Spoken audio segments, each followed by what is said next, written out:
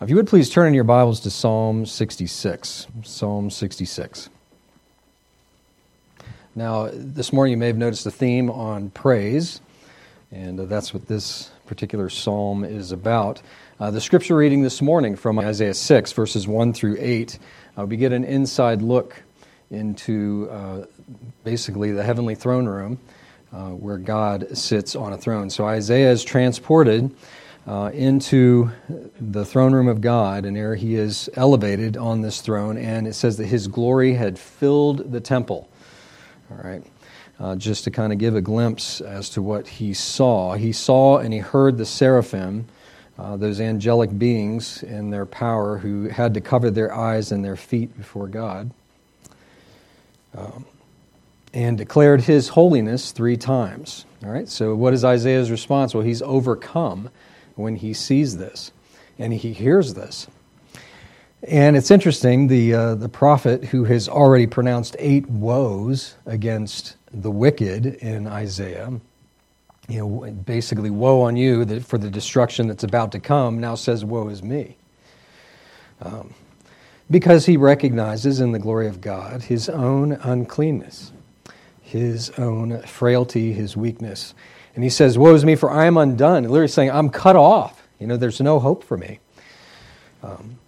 But he declares the uncleanness of his own mouth, and it takes an act of God to purify his lips, right? And so that sign of the angel bringing that coal from the altar and making his lips clean in the presence of God.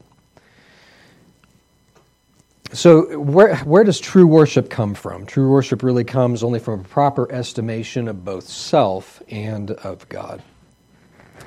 And so that was something that Isaiah was given a glimpse of, and we are as well. And I think that it's important for us as believers. It's easy for us to become kind of comfortable and forget God in all of his holiness.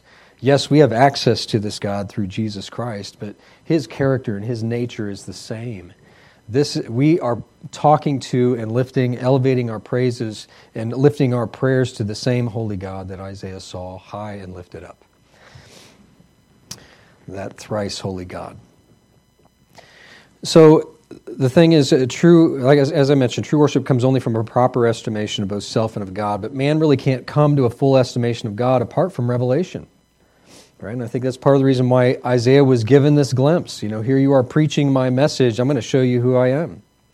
And it gives even more poignancy to his preaching, right? Because he's going to give him a message and a mission to declare the truths of God to people who won't listen. Right? You would think that would be discouraging, because God's saying, no, I have commissioned you to do this work. Right? And they're not going to listen to you, but you're going to preach it anyway. And there would be then the judgment of God that would follow on the people who refused to listen. So we know that God's going to have to reveal himself, and he's done that, right, through both his works and his word. This is how God has revealed himself. So the psalmist here is going to call all of mankind to observe what God has revealed about himself, and then that should move us to a right response in praise for both his works and for his person.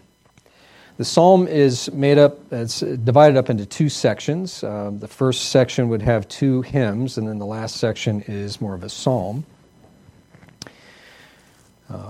But this psalm moves, so there's just 3, I'm going to give you 3 points here. So you've got the call to universal praise, there's a call to community praise, and then it ends with an individual praise. All right. And the point is going to be, if you and I would worship God, we're going to need to observe the works that he's done.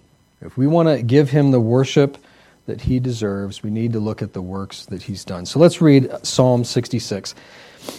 Make a joyful noise unto God, all ye lands. Sing forth the honor of his name. Make his praise glorious. Say unto God, how terrible art thou in thy works! Through the greatness of thy power shall thine enemies submit themselves unto thee. All the earth shall worship thee, and shall sing unto thee. They shall sing to thy name. Come and see the works of God. He is terrible in his doing toward the children of men. He turned the sea into dry land. They went through the flood on foot. There did we rejoice in him. He ruleth by his power forever. His eyes behold the nations. Let not the rebellious exalt themselves. O bless our God, ye people, and make the voice of his praise to be heard, which holdeth our soul in life, and suffereth not our feet to be removed. For thou, O God, hast proved us. Thou hast tried us as silver is tried. Thou broughtest us into the net. Thou laidst our affliction upon our loins. Thou hast caused men to ride over our heads. We went through fire and through water, but thou broughtest us out into a wealthy place. I will go into thy house with burnt offerings. I will pay thee with my vows, which my lips have uttered and my mouth has spoken when I was in trouble. I will offer unto thee burnt sacrifices of fatlings with the incense of rams. I will offer bullocks with goats. Come and hear, all ye that fear God, and I will declare what he hath done for my soul. I cried unto him with my mouth, and he was extolled with my tongue. If I regard iniquity in my heart, the Lord will not hear me. But verily God hath heard me. He hath attended to the voice of my prayer. Blessed be God, which hath not turned away my prayer, nor his mercy from me. Let's pray. Our Heavenly Father, we thank you for this scripture passage, Lord, this truth, this call to praise. Lord, help us to observe the works that you have done and be moved to worship you in spirit and in truth. Lord, as we consider not only the works you have done in the past, in the world, and in Israel, but what you've done for us individually. And Lord, may we be moved to acceptable praise. We pray these things in Jesus' name. Amen. So the first point there, a call to universal praise. This is what we see in verses 1 through 7, universal praise, where he says, Make a joyful noise unto God, all ye lands. Sing forth the honor of his name. Make his praise glorious. Say unto God, how terrible or awesome art thou in thy works. Through the greatness of thy power shall thine enemies submit themselves unto thee. All the earth shall worship thee and shall sing unto thee. They shall sing to thy name. So he starts out with a command. The psalmist here commands all the nations, all the peoples of the earth.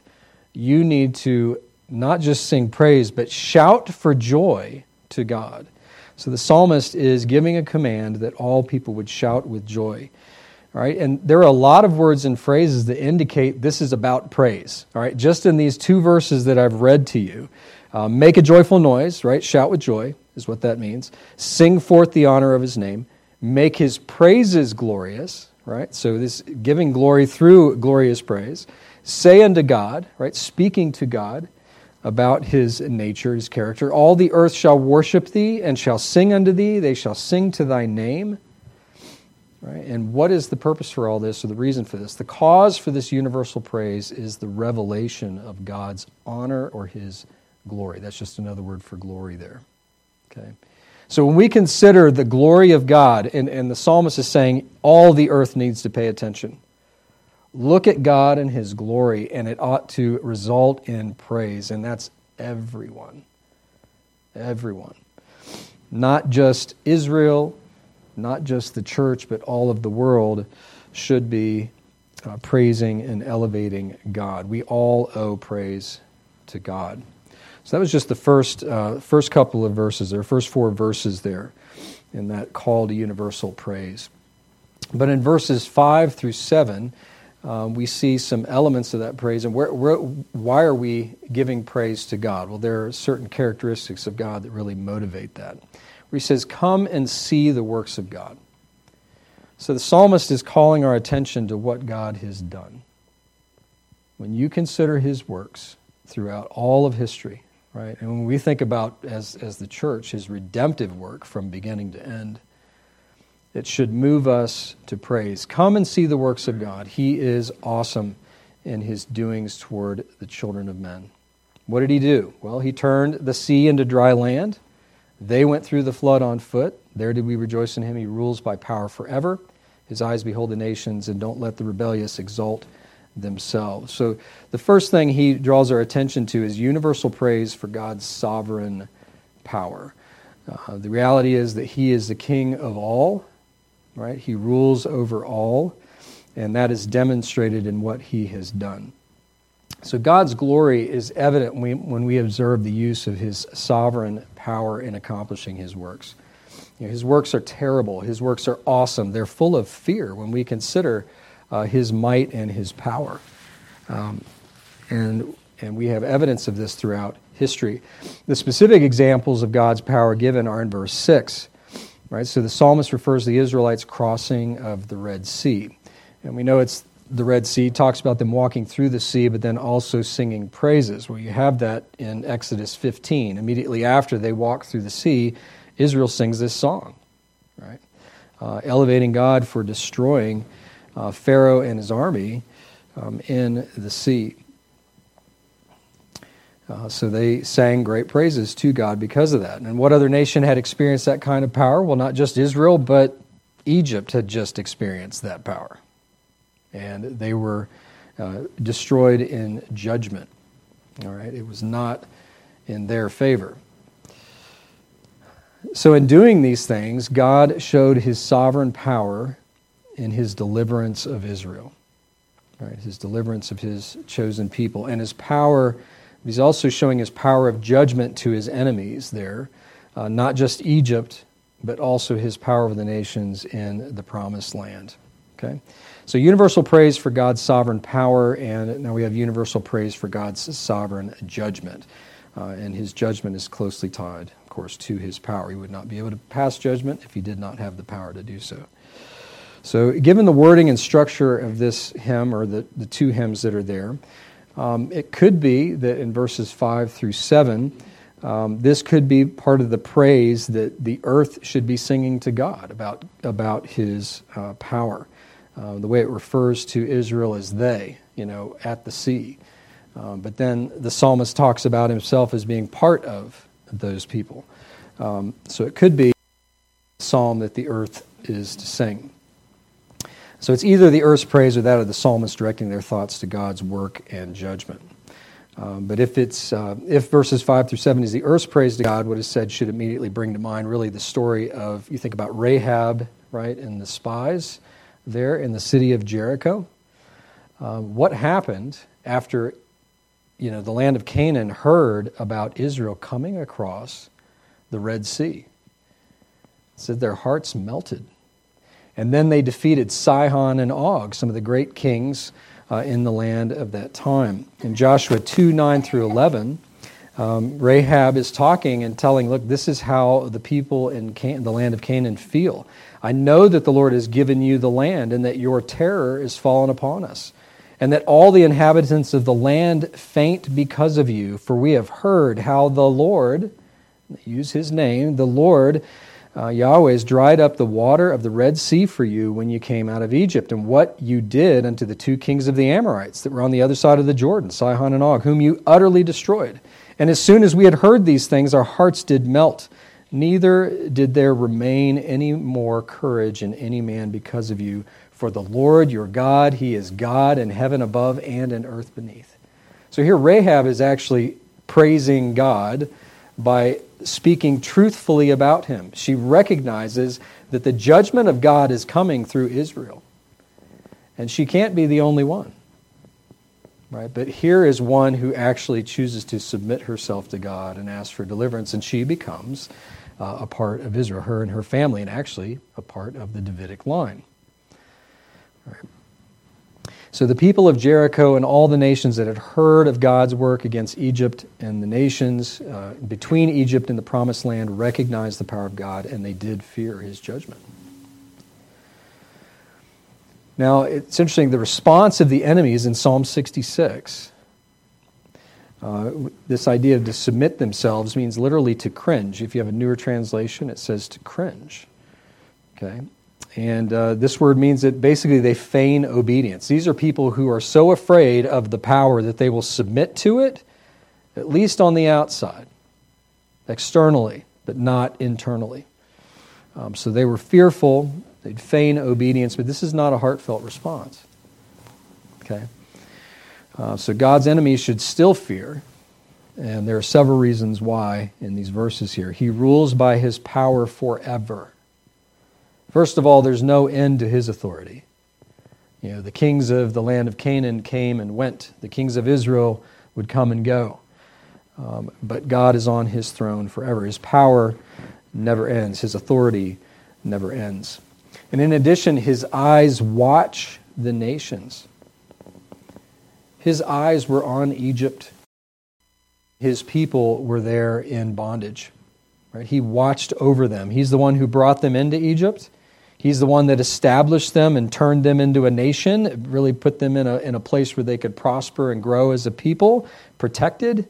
And then he brought them out of their bondage. His eyes were on Egypt, and his eyes were on all the nations of the Promised Land. Okay, we have to understand that when the reason why, or one of the reasons why Israel waited before they were given the Promised Land, God had said the Amorites was not yet full. So God shows 400 years of mercy to these Canaanites, who ultimately would still reject the God of heaven. All right, so his eyes watch the nations, and the rebellious who attempt to exalt themselves will receive judgment. This is really implied in the context there. We know that whether willingly or unwillingly, there's going to be a day when every man will worship God. Is that not true? In Philippians 2:10, that at the name of Jesus, every knee should bow, of things in heaven and things in earth and things under the earth.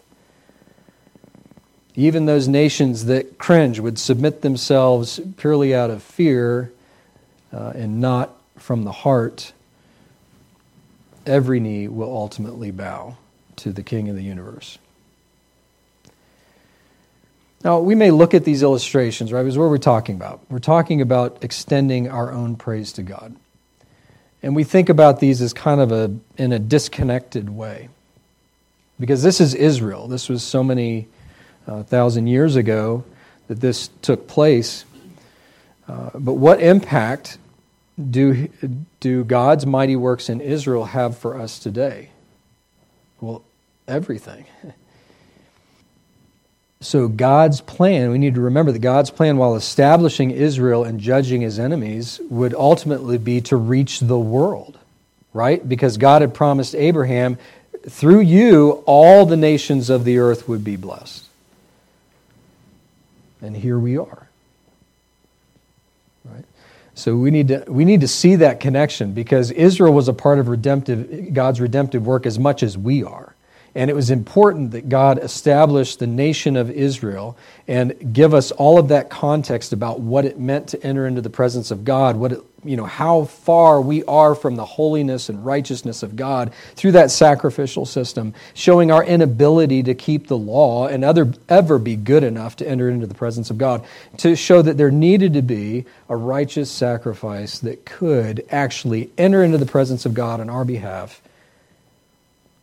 where we could be accepted, where we could stand before him today and sing our praises to him and be accepted. So it is not disconnected from us. It is so critical that we understand that what took place in Israel was for our benefit as well, so that we can sing praises, give praise to God. And God's beneficence there to Israel was to be a message to the rest of the world. Okay, not just for us today, but it was to the people alive in that time. And this is why Rahab responded the way that she did, right? Now, ultimately, the blessing that was promised to Abraham, or through Abraham to all the nations, would only come through Jesus Christ. And the psalmist here ends verse 7 with a warning to the rebellious that they not exalt themselves. And the implication is that the rebels should submit themselves to God, or they'll be the recipients of his wrath. If we're children of God, we've accepted Christ, we have submitted ourselves to him. Right? And we can avoid that wrath. So the world should praise God for his sovereign power and his sovereign judgment. So that's a section really dealing with this concept of universal praise. Hey, shout for joy. You and the world should shout for joy over God's works. Thank you. All right, so that really moves us then from universal praise to this community praise. We think about more on a national level, okay? But more than just the nation of Israel. I think that he's talking to God's people even within the nation of Israel, okay? Because there were many in Israel who did not serve God, right, in the nation itself. He says, "O bless our God, ye people," in verse 8, "and make the voice of his praise to be heard, which holds our soul in life and suffereth not our feet to be moved. For thou, O God, hast proved us. Thou hast tried us as silver is tried. Thou broughtest us into the net. Thou laidst affliction upon our loins. Thou hast caused men to ride over our heads. We went through fire and through water, but thou broughtest us out into a wealthy place." So here the psalmist is urging God's people to praise him in a vocal way when they consider what it is he's done for them.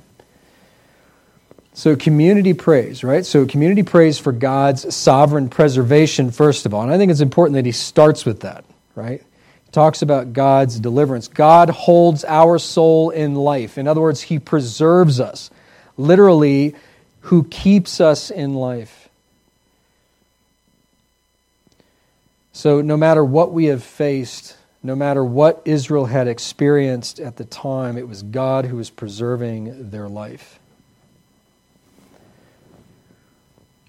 So he elevates God in this way. God, instead of allowing the trials to overcome his people, he still sustains them. God keeps their foot from slipping and preserves them as they endure these different trials. Right?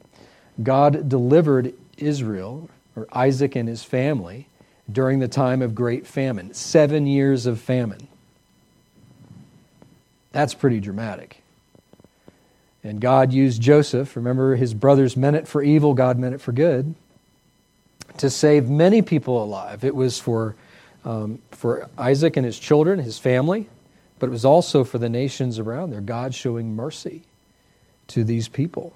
But God preserved them through that time and would use that to establish them as a people. But then he would deliver them 400 years later from their bondage.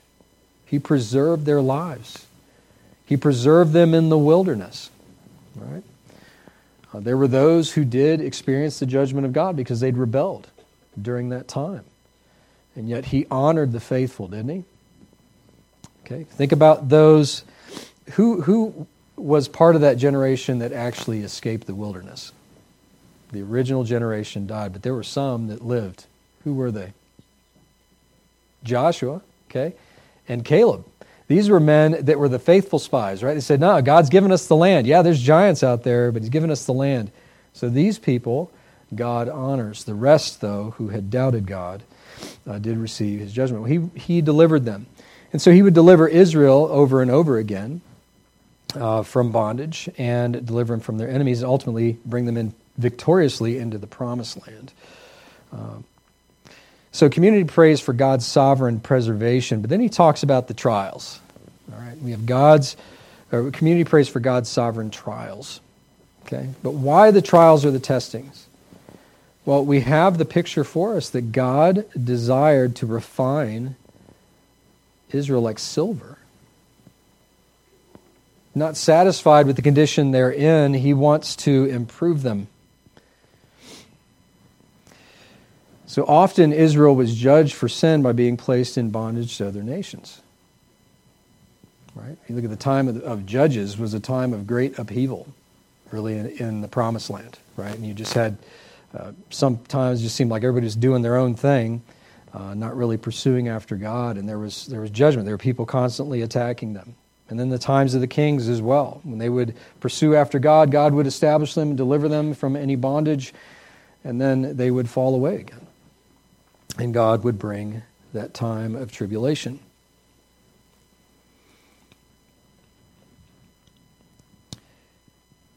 So often Israel was judged for sin by being placed in bondage to other nations, but there's no reference to just punishment here, right? The emphasis is on God's sovereign preservation in the midst of the trials. So the end result of those trials was that Israel was brought into a place of abundance. When people experience trial, when the nation of Israel experienced trials, because God wanted to take them from where they were and take them to a better place. Do we understand that in our own lives? I hope that we see that the purpose of trial is to make us more like Christ. We're promised. It's not just suffering for the sake of suffering. And this is what gives us hope outside of the world, because the world suffers and they don't know what to do with it. A lot of times they can't handle it. They have nowhere to go. But we as God's people, we see suffering as a tool. God says that it's a tool. It is a refining thing, a refining activity. Turn to Isaiah chapter 1. Isaiah 1, we're going to look at verses 18 through 28. We have a good illustration here of this refining process. It actually uses this illustration about the nation of Israel. Isaiah 1, verse 18 through 28 says, "Come now, let us reason together, says the Lord. Though your sins are like scarlet, they shall be as white as snow. Though they are red like crimson, they shall become like wool. If you are willing and obedient, you shall eat the good of the land. But if you refuse and rebel, you shall be eaten by the sword, for the mouth of the Lord has spoken. How the faithful city has become a whore, she who is full of justice. Righteousness lodged in her, but now murderers. Your silver has become dross. Your best wine mixed with water. Your princes are rebels and companions of thieves. Everyone loves a bribe and runs after gifts. They do not bring justice to the fatherless, and the widow's cause does not come to them. Therefore the Lord declares, the Lord of hosts, the mighty one of Israel, I will get relief from my enemies and avenge myself on my foes. I will turn my hand against you and will smelt away your dross as with lye and remove all your alloy." And what does he do then? "And I will restore your judges as at the first, and your counselors as at the beginning. Afterward you shall be called the city of righteousness, the faithful city. Zion shall be redeemed by justice, and those in her who repent by righteousness. But rebels and sinners shall be broken together, and those who forsake the Lord shall be consumed." So what is God's purpose in that horrible testing? It's refining, to make them better, to bring them on the other side that they might experience the blessing of God. God is so much more concerned about where we are and where we're going to be than he is about our current circumstance, right? He cares more about you than he does your circumstance. Do you get that? He allows us to go through trials, but the purpose, it is to be refining, increasing our faith, driving us to him. Driving us to him in faithfulness, in praise, in service. Right? God has something much bigger in mind, and he was trying to get the nation of Israel to understand that. And we have another allusion to this idea of being brought through fire and water. Turn to Isaiah 43, verses 1 through 3.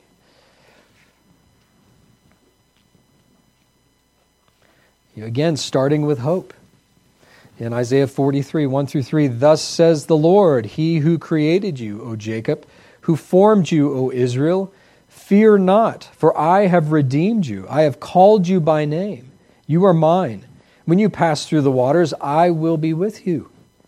When you walk through the fire, you shall not be burned, and the flames shall not consume you. For I am the Lord your God, the Holy One of Israel, your Savior." You ever felt like you're about to be consumed?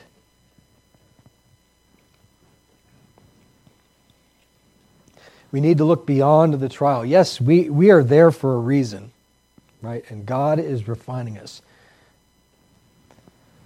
But we can trust him in it. The psalmist said in Psalm 18:19, "He brought me forth also into a large place and delivered me because he delighted in me." Right, this after that deliverance, look, God brought me to an even better place. Psalm 23, 4 and 5, "Yea, though I walk through the valley of the shadow of death, I will fear no evil." Why? Because you are with me. Your rod and your staff, they comfort me. The means of both your guidance and your discipline bring me comfort. And the world doesn't have that. They have a fear of wrath and judgment. But you have care. You have compassion, discipline, because he loves you. They comfort me. Thou preparest a table before me in the presence of my enemies. When my enemies seem to be succeeding, God still provides. "And you anoint my head with oil, my cup runs over." We're full of blessing. We experience so much, even in the midst of trial.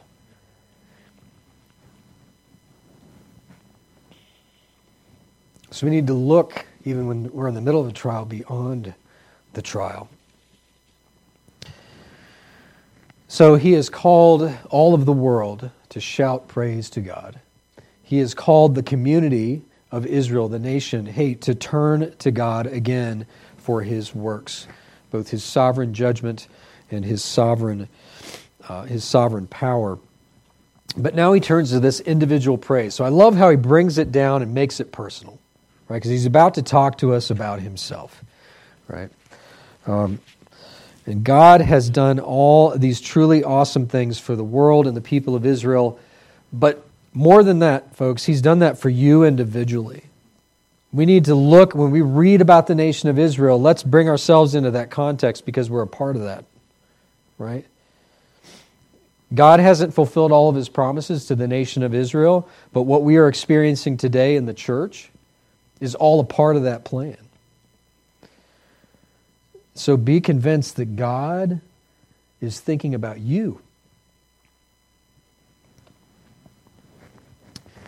So he's done these things for the world, for the nations, and for Israel and for us as individuals.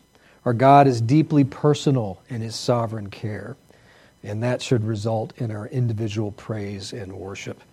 So first of all, we have this individual praise through sacrificial worship in verses 13 to 16. He says, I will go into the house, thy house, with burnt offerings. I will pay thee my vows, which my lips have uttered, and my mouth has spoken when I was in trouble.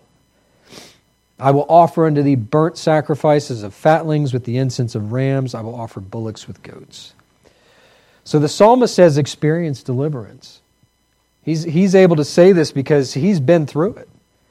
He's come out on the other side, and he wants to express his thankfulness and his dedication to God for that. And he's going to use these burnt offerings, right? These burnt offerings were sober offerings of commitment to God.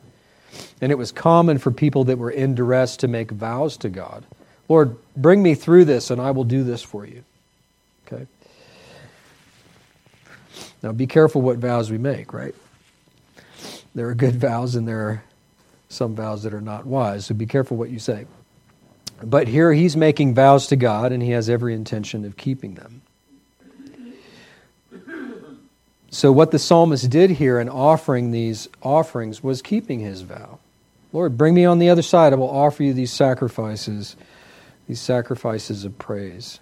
And the command for sacrifices connected to vows was pretty specific, okay, for Israel. If you want to look in Leviticus chapter 22, verses 18 to 21, Moses writes, Speak unto Aaron and to his sons and unto all the children of Israel, and say unto them, Whatsoever he be of the house of Israel, or of the strangers in Israel, I'm talking about those who came from other nations that became Israelites, that will offer his oblation for all his vows, and for all his freewill offerings, which they will offer unto the Lord for a burnt offering, ye shall offer at your own will a male without blemish.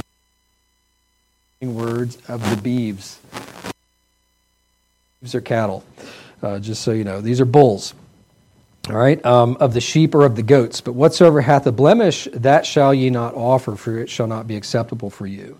And whoever offers a sacrifice of peace offerings unto the Lord to accomplish his vow, or a freewill offering in beeves, or the herd, or sheep, the flock, it shall be perfect to be accepted. There shall be no blemish therein. So you see, what he's saying is, look, I'm bringing my sacrifices to you. They're going to be acceptable sacrifices as a demonstration of me keeping my vow to you. Okay? So this is how serious he is about his commitment. God has done this for me. Lord, I'm committing to you. I'm going to offer these sacrifices of praise, these sacrifices of commitment, because of God's deliverance on a personal level.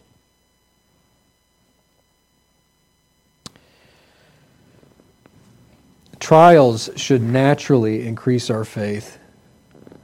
Trials should result in more dedication to God.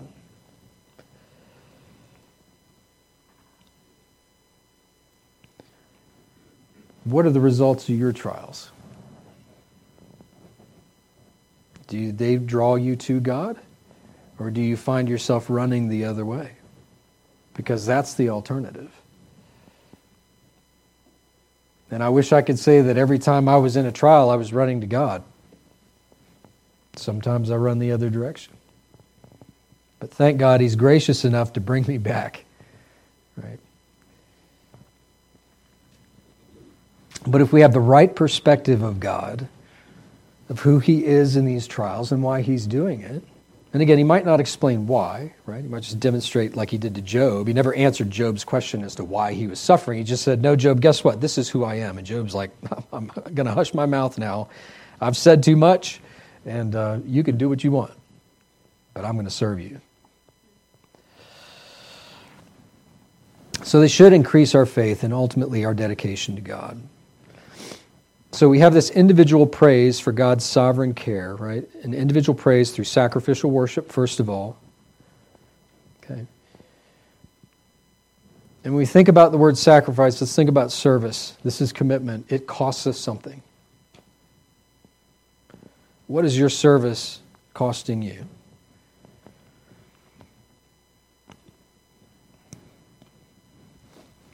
We need to consider everything that God has spent for us. And it should move us to give everything to Him. He already owns it. We just need to recognize it. And it really ought to be the impetus, the motivation for our service. So in addition to this individual praise through sacrificial worship, the psalmist praised God, or he has individual praise for God's steadfast love in verses 17 through 20. His steadfast love. Come and hear, verse 16, all ye that fear God, and I will declare what He hath done for my soul. I cried unto Him with my mouth, and He was extolled with my tongue. If I regard iniquity in my heart, the Lord will not hear me, but verily God hath heard me. He hath attended to the voice of my prayer. Blessed be God, which hath not turned away my prayer, nor His mercy, this is that chesed, that loyal love, from me. This is a committed love. This is a love that doesn't change because of your unfaithfulness. Plenty of illustrations in life of marriages that didn't last because there wasn't loyal love. But here's a relationship that doesn't change because it's based on God's faithfulness and not mine. And amen to that. Because He'd have left me a long time ago if it was based on my faithfulness. So the psalmist addresses now all God-fearers. Does that include you? Yes. So the strangers in Israel, the Israelites, but it's us too. Gentiles who have come to Christ. So he's talking to all God-fearers to proclaim what God has done for him personally. He says, hey, listen, let me tell you what God has done for me. You ever done that? I know you have, because you've shared things that God has done for you in your life with me. And he wants to do the same. This psalmist really wants to exalt God. And he admits that he cried out to God. But even while crying out for deliverance, he's still praising God. He's still elevating the name of God. That no matter what the trial, hey, I'm trusting God in this. God is good. And you know, this is hard right now, but that's okay, because I'm going to trust God and He's going to bring me through on the other side.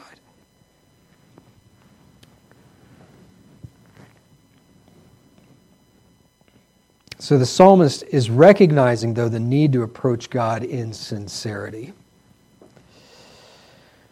Right? To harbor sin in his heart would hinder his communication with God. I think a really good illustration of that is the story of Achan. So here Israel going into the promised land, right? And God said, the land is yours. I will take care of all of your enemies. I will clear the path for you. But they get this tiny little town of Ai. And, I mean, they just put them to shame. They just send a small army in there because they think that this will be easy. It's a small city. But the problem is there was sin in the camp. Because if you remember, when Achan was in the city of Jericho and all things were being committed for destruction, he saw some clothing and he saw some gold and he took it. In Joshua 7, in verses 12 to 13, therefore the children of Israel could not stand before their enemies, but turned their backs before their enemies because they were accursed. Neither will I be with you anymore, except you destroy the accursed from among you. Up, sanctify the people, and say, sanctify yourselves against tomorrow, for thus saith the Lord God of Israel, there is an accursed thing in the midst of thee. O Israel, thou canst not stand before thine enemies until you take away the accursed thing from among you. Do you see the comparison? Because he's going to offer praise, but he's recognizing, God, I'm coming to you with a clean heart. There is truth and sincerity in my heart because I've made things right with you. He's not harboring sin. And we need to see the insidious nature of sin. Go back to Isaiah in heaven, seeing God in his throne. And here's a man we assume is walking with God, right? And yet, what is his response in the presence of the holy God? I'm undone. I am cut off. There's no hope for me. But God says there is. And God makes him clean. Your sins are forgiven you. But have we dealt with the sin?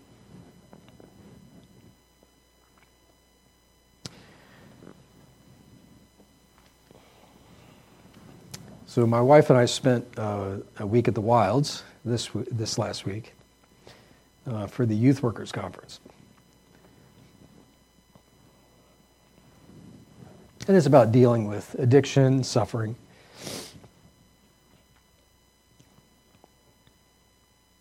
And it's just a reminder, suffering is a part of life. You will not escape suffering. You've all endured it, and you will continue to endure suffering until you're in the presence of God. Because that is the result of the fall of man. And each of us endure unique suffering, something that is ordained for us. It's coming. If you're not suffering now, you will be. The question is, how are you going to stand in that suffering? Are you ready for that suffering? In a sense, we can't fully be ready, right? I mean, we might not know what God is going to bring next. But where are we in relation to God right now? Are we prepared in that sense? Are we walking with God?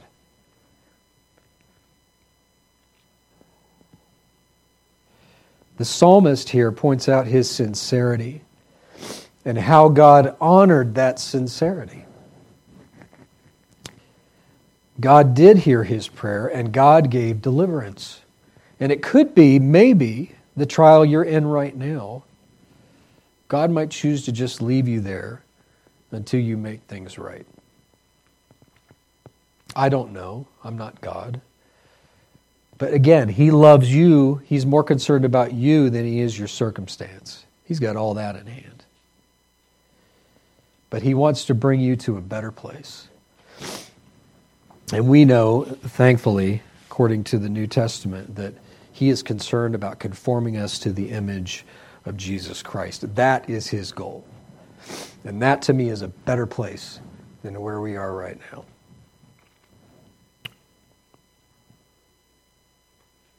So he praises God for hearing his cry, for giving mercy, and for demonstrating loyal love to him. So, folks, there's a lot to praise God for. You know, these are things that we have read over and over again in Scripture. You have read to you from the pulpit. You have read in your personal devotions. You have heard read to you over and over again. We know these things. Don't let it become old hat, because it involves you. All of this is the redemptive work of God to save you, to conform you to the image of Christ. So we have a lot to praise God for, right? We've seen his mighty works among the children of men throughout history, right? We can praise God for his redeeming work through Israel and specifically through Jesus Christ. It is true that all the world benefits from that work, and what is most poignant really is the fact that God demonstrates sovereign care for me as a person, as an individual. Don't ever exclude yourself from that. Satan will tell you God doesn't care. Man, he died for you. Jesus died for you. So God the Father is interested in me. He demonstrates loyal, steadfast love to me through both testing and deliverance that He ordains for me. And because of that, He is worthy of all praise. If you and I want to worship God in sincerity, if we want to offer praise in sincerity, what we need to do is sit down and really consider His works. That will put us in that position that Isaiah was in, to finally recognize, God, I'm not worthy even to speak. But I have a lot to say.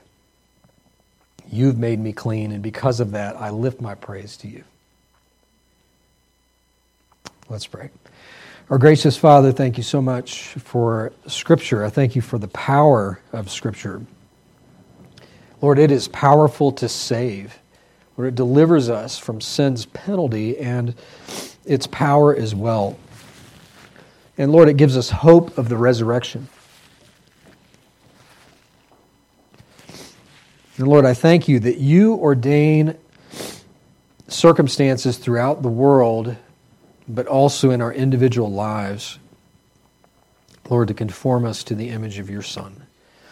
And I pray that today that would move us to worship and to praise that is acceptable. Lord, I pray that if there's anyone here who is harboring sin, who refuses to give up that sin, I pray that you would move them to repentance.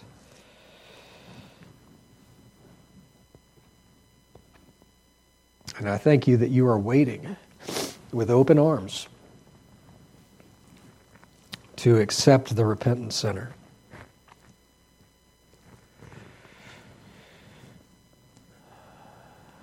So Lord, help us to praise you in all that we do.